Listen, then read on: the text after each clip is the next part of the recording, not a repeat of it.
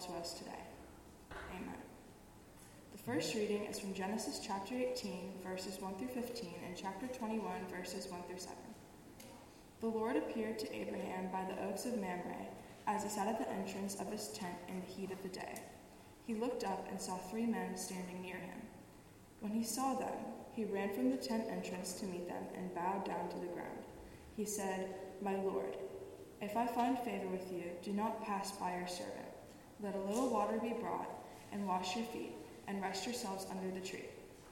Let me bring a little bread, that you may refresh yourselves, and after that you may pass on, since you have come to your servant." So they said, "Do as you have said." And Abraham hastened to the tent to Sarah and said, "Make ready quickly 3 measures of choice flour, knead it, and make cakes." Abraham ran to the herd and took a calf, tender and good, and gave it to the servant, who hastened to prepare it. Then he took curds and milk and the calf that he had prepared and set it before them, and he stood by them under the tree while they ate. They said to him, "Where is your wife Sarah?" And he said, "There, in the tent." Then one said, "I will surely return to you in due season, and your wife Sarah shall have a son." And Sarah was listening at the tent entrance behind him. Now Abraham and Sarah were old, advanced in age. It had ceased to be with Sarah after the manner of women. So Sarah laughed to herself, saying, "After I have grown old, and my husband is old, shall I be fruitful?"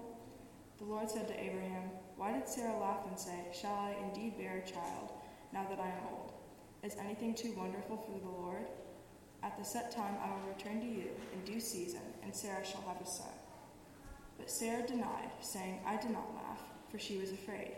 He said, "Yes, you did laugh." The Lord dealt with Sarah as he had said, and the Lord did for Sarah as he had promised. Sarah conceived and bore Abraham a son in his old age, at the time of which God had spoken to him. Abraham gave the name Isaac to his son, whom Sarah bore him. And Abraham circumcised his son Isaac when he was 8 days old, as God had commanded him. Abraham was 100 years old when his son Isaac was born to him. Now Sarah said, "God has brought laughter for me. Everyone who hears will laugh with me." And she said, Who would ever have said to Abraham that Sarah would nurse children? Yet I have borne him a son in his old age. Holy wisdom, holy word. Thanks be to God. Thanks be to God.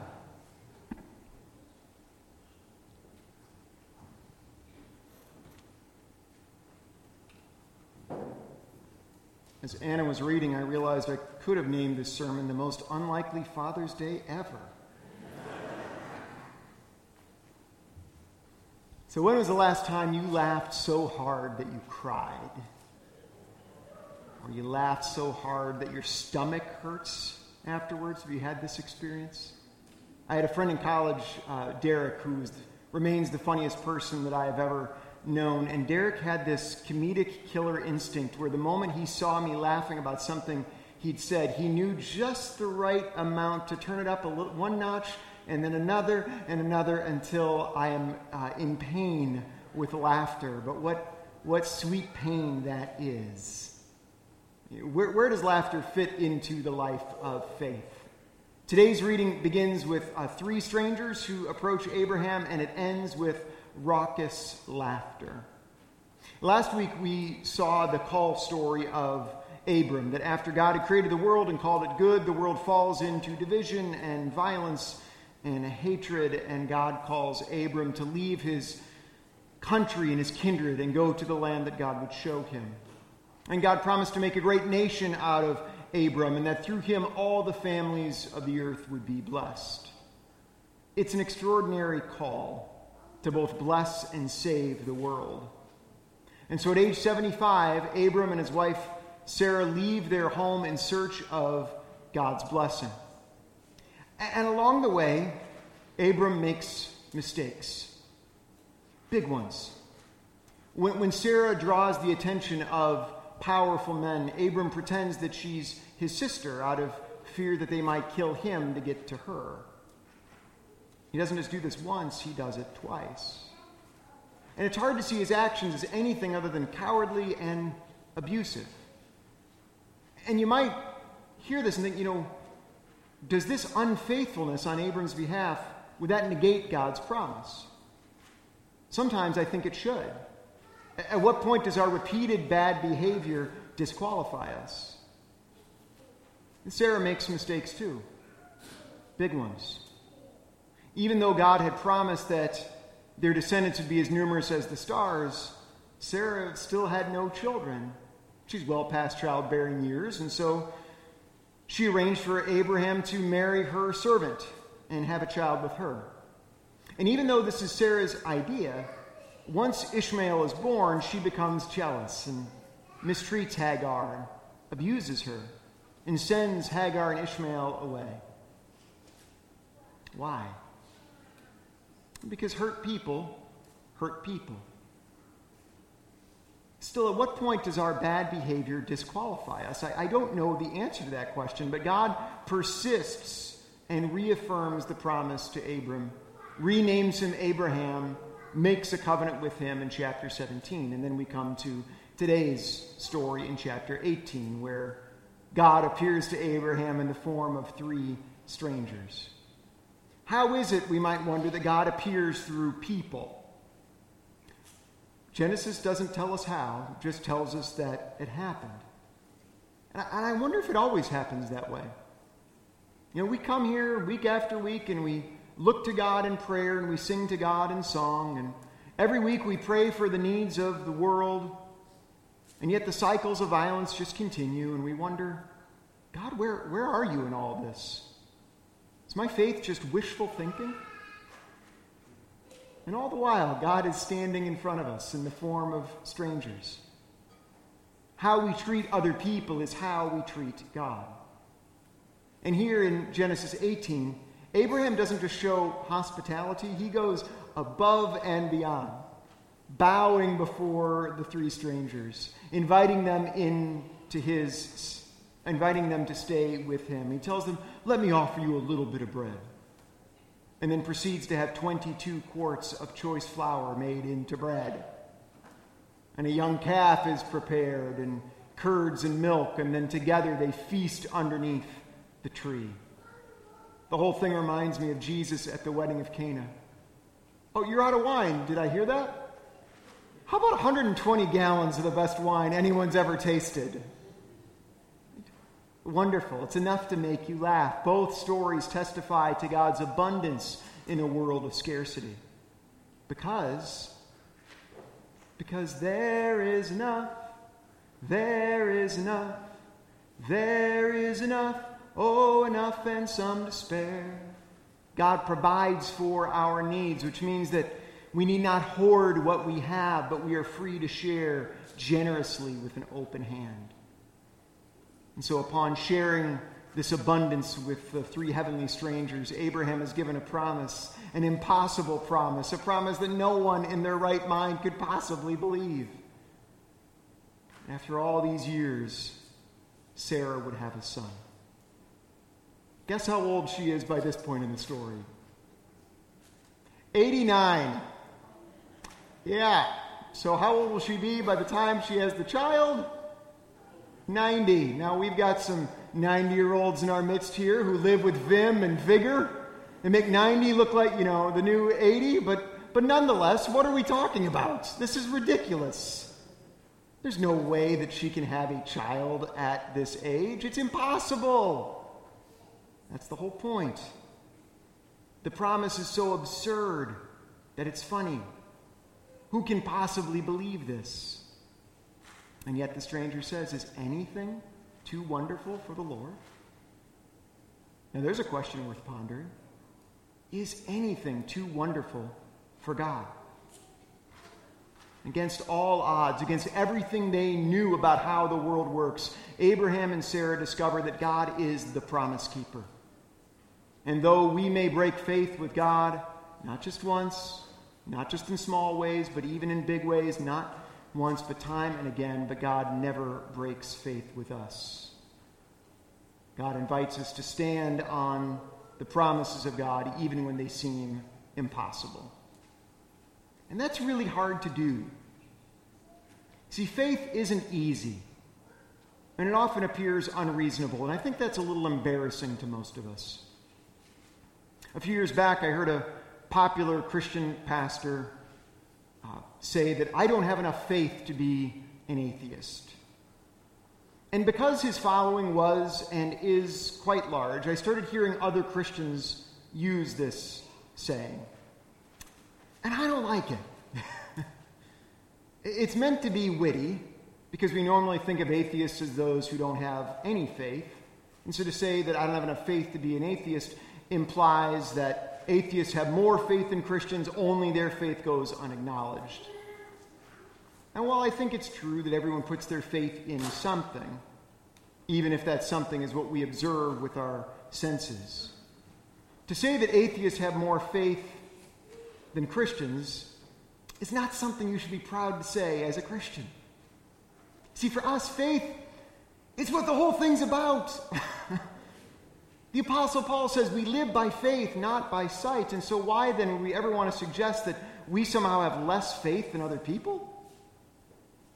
This attempt at being witty both belittles those with whom you disagree, which is always a bad idea, and it simultaneously diminishes the central component of what it means to be a Christian, which is to be a person of faith. But I think people say things like this because modern Christians are a bit embarrassed by faith. We like to think of ourselves as rational, reasonable people. And yet there is this central truth of the gospel, which is simply not reasonable. And the good news that God invites us to believe does not sit nicely alongside all the rest of our beliefs. The faith that God invites us to have often feels impossible and seems too good to be true. And how could any reasonable person believe that Sarah is going to give birth to a child? It's absurd. It's laughable, which is why she laughs. So she laughs, and then God asks her, why you laughed? And Sarah gets scared and she says, I didn't laugh.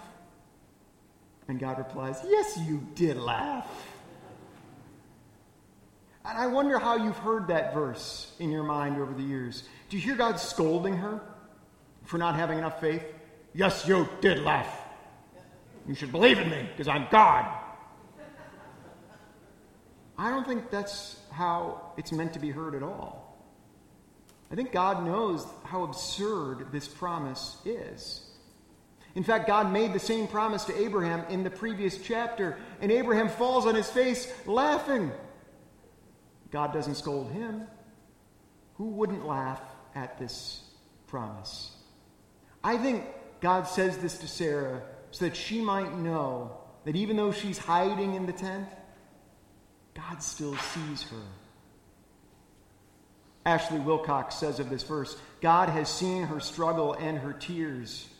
God knows what she wants more than anything. And when she denies what she has said, God repeats it back to her.